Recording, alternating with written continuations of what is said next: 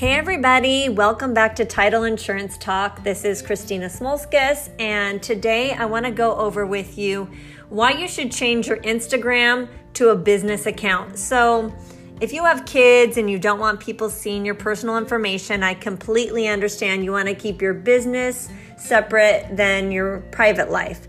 But if you really want people to get to know you, know more about you, and feel like you're a real person, you really should change to a business account. So I'm going to go over some of the key benefits of these business accounts. So it provides a contact button. So Instagram provides a one link in bio, and there's no other way to connect a business unless you switch to a business account where you can select from emails or call as your contact button. So having that contact button is huge because someone can just click on it and it goes directly to you. Another amazing thing about having the business account is you have advertising options.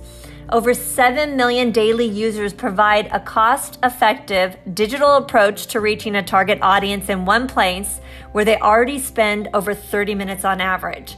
So having the ability to advertise whatever marketing piece or listing you may have is going to increase your follow and is also going to in turn increase your business. So some of the analytics and insights, you can track your demographics. You can look at the best times to, put an ad out. You can check impressions. You can check reaches and engagement on your post on your Instagram stories. So the really cool thing about this is that I can look at even a